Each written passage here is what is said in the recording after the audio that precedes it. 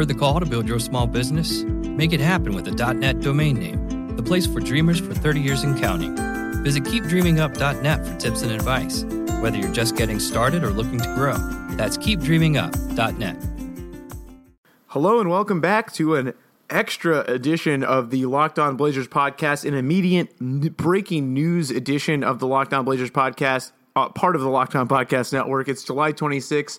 We just did a podcast, myself and David McKay from Blazers Edge, that we have up on the feed already, but as soon as we were wrapping up, the Blazers reportedly agreed to a 4-year, $40 million deal with Maurice Harkless to bring back their starting small forward for the end of last season and throughout the playoffs. So we're obviously, since David was already here, we figured that we had to do a quick podcast about it. David, I'll get your thoughts first. What do you think about bringing back Mo Harkless? I like it. I think he was one of the better players in the latter half of the season for Portland.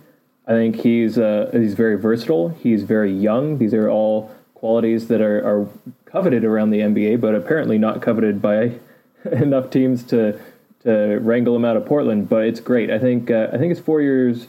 40 million plus. So I don't know exactly what the numbers shake out to, but I think it's a good price for him. It's about what they paid Myers Leonard. What are your thoughts? Yeah, you touched on the actual 40 million plus. Shams Charania, who's the one who broke the story from The Vertical, is actually reporting it could be as high as $42 million for Harkless. But I think it's a great move. I think, although the Blazers have over 140 million committed to two small forwards or guys that can play small forward, I think that Harkless actually still has a great chance to be the starter, just given how well he played to end the season last year, how well that lineup played with Lillard, McCollum, Plumlee, Harkless, and Aminu. And I think, as an offensive rebounder, he brings a lot to the table. He's a really solid cutter, and he was actually one of Portland's best finishers as well around the rim.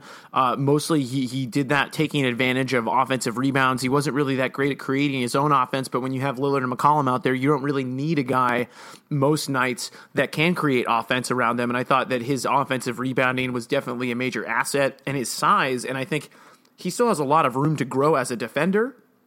I think that he can really be a really dynamic defender. I think he really liked talking about how him and Aminu could really switch with anyone basically throughout. I remember before they even put them in the starting lineup together, he was kind of like throwing that out there to the media, and then eventually that lineup became the starting lineup for the Blazers. So I think it's a great move. The Blazers have a ton of depth. I mean, it's incredible how much depth they have.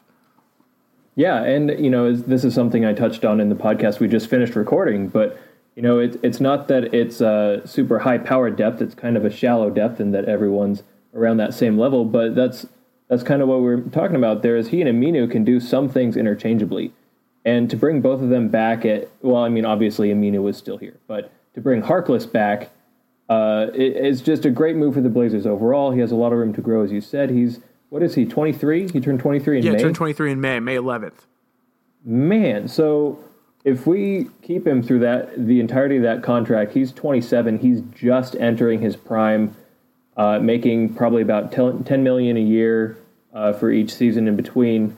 And there was something, he's tradable, right? If things don't work out. Well, I think they signed him. I think it's like it's after December 15th or January 15th. I can't remember which one, but the only restriction that they would have, the only way that they would be unable to trade him would be a situation like Crabbe, where if they matched his offer sheet from another team, they have to keep him through the date that they match the offer sheet on, at least for 1 year before they can trade him. But if things don't work out and the Blazers think they have to get rid of him. But according to Bobby Marks of The Vertical, who is their cap expert, cap guru, the Blazers are actually going to be are $500,000 under the tax. So they are paying Mo Harkless above $8.9 million, but they are, according to The Vertical, going to avoid being a luxury tax team at least this year before CJ McCollum's extension kicks in next year. So they're avoiding the tax this year, which helps them avoid the repeater tax next year, which is a pretty big tax because I think it becomes 1.5 times the next season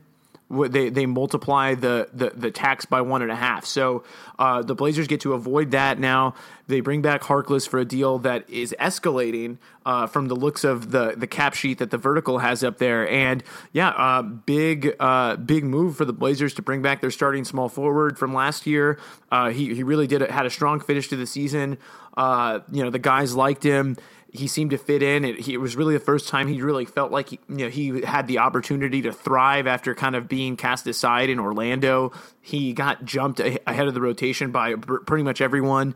And so even guys like Devin Marble, who did not have the pedigree of Mo Harkless being the 15th pick in the draft. And so the Blazers are just, again, they're doubling down on sustainability, guys that are young and guys that can get better.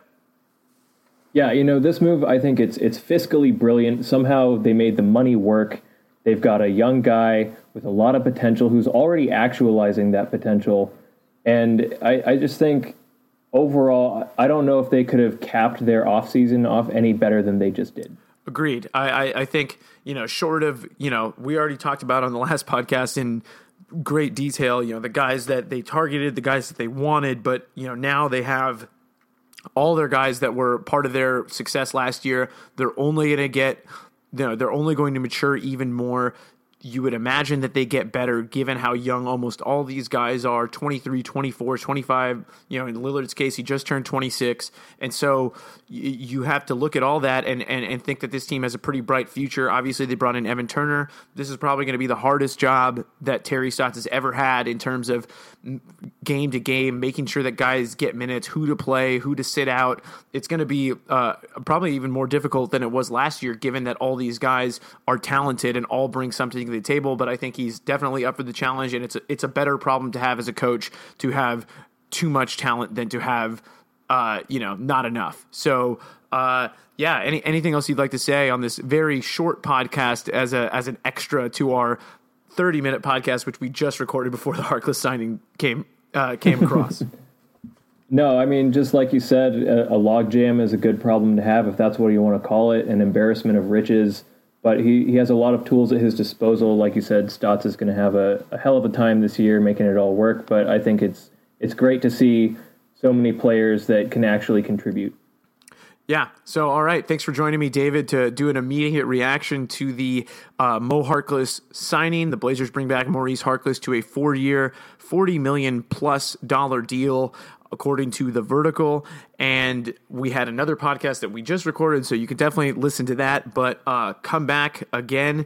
We'll have more Locked On Blazers this week, part of the Locked On Podcast Network on Audio Boom. Listen to Locked On NBA. We got Locked On for every team out there. So I think David Locke had Rob Mahoney from Sports Illustrated on Locked On NBA today. So go and listen to that. Make sure you subscribe to it. Tell your friends. Leave us a review on iTunes, and we'll be back soon.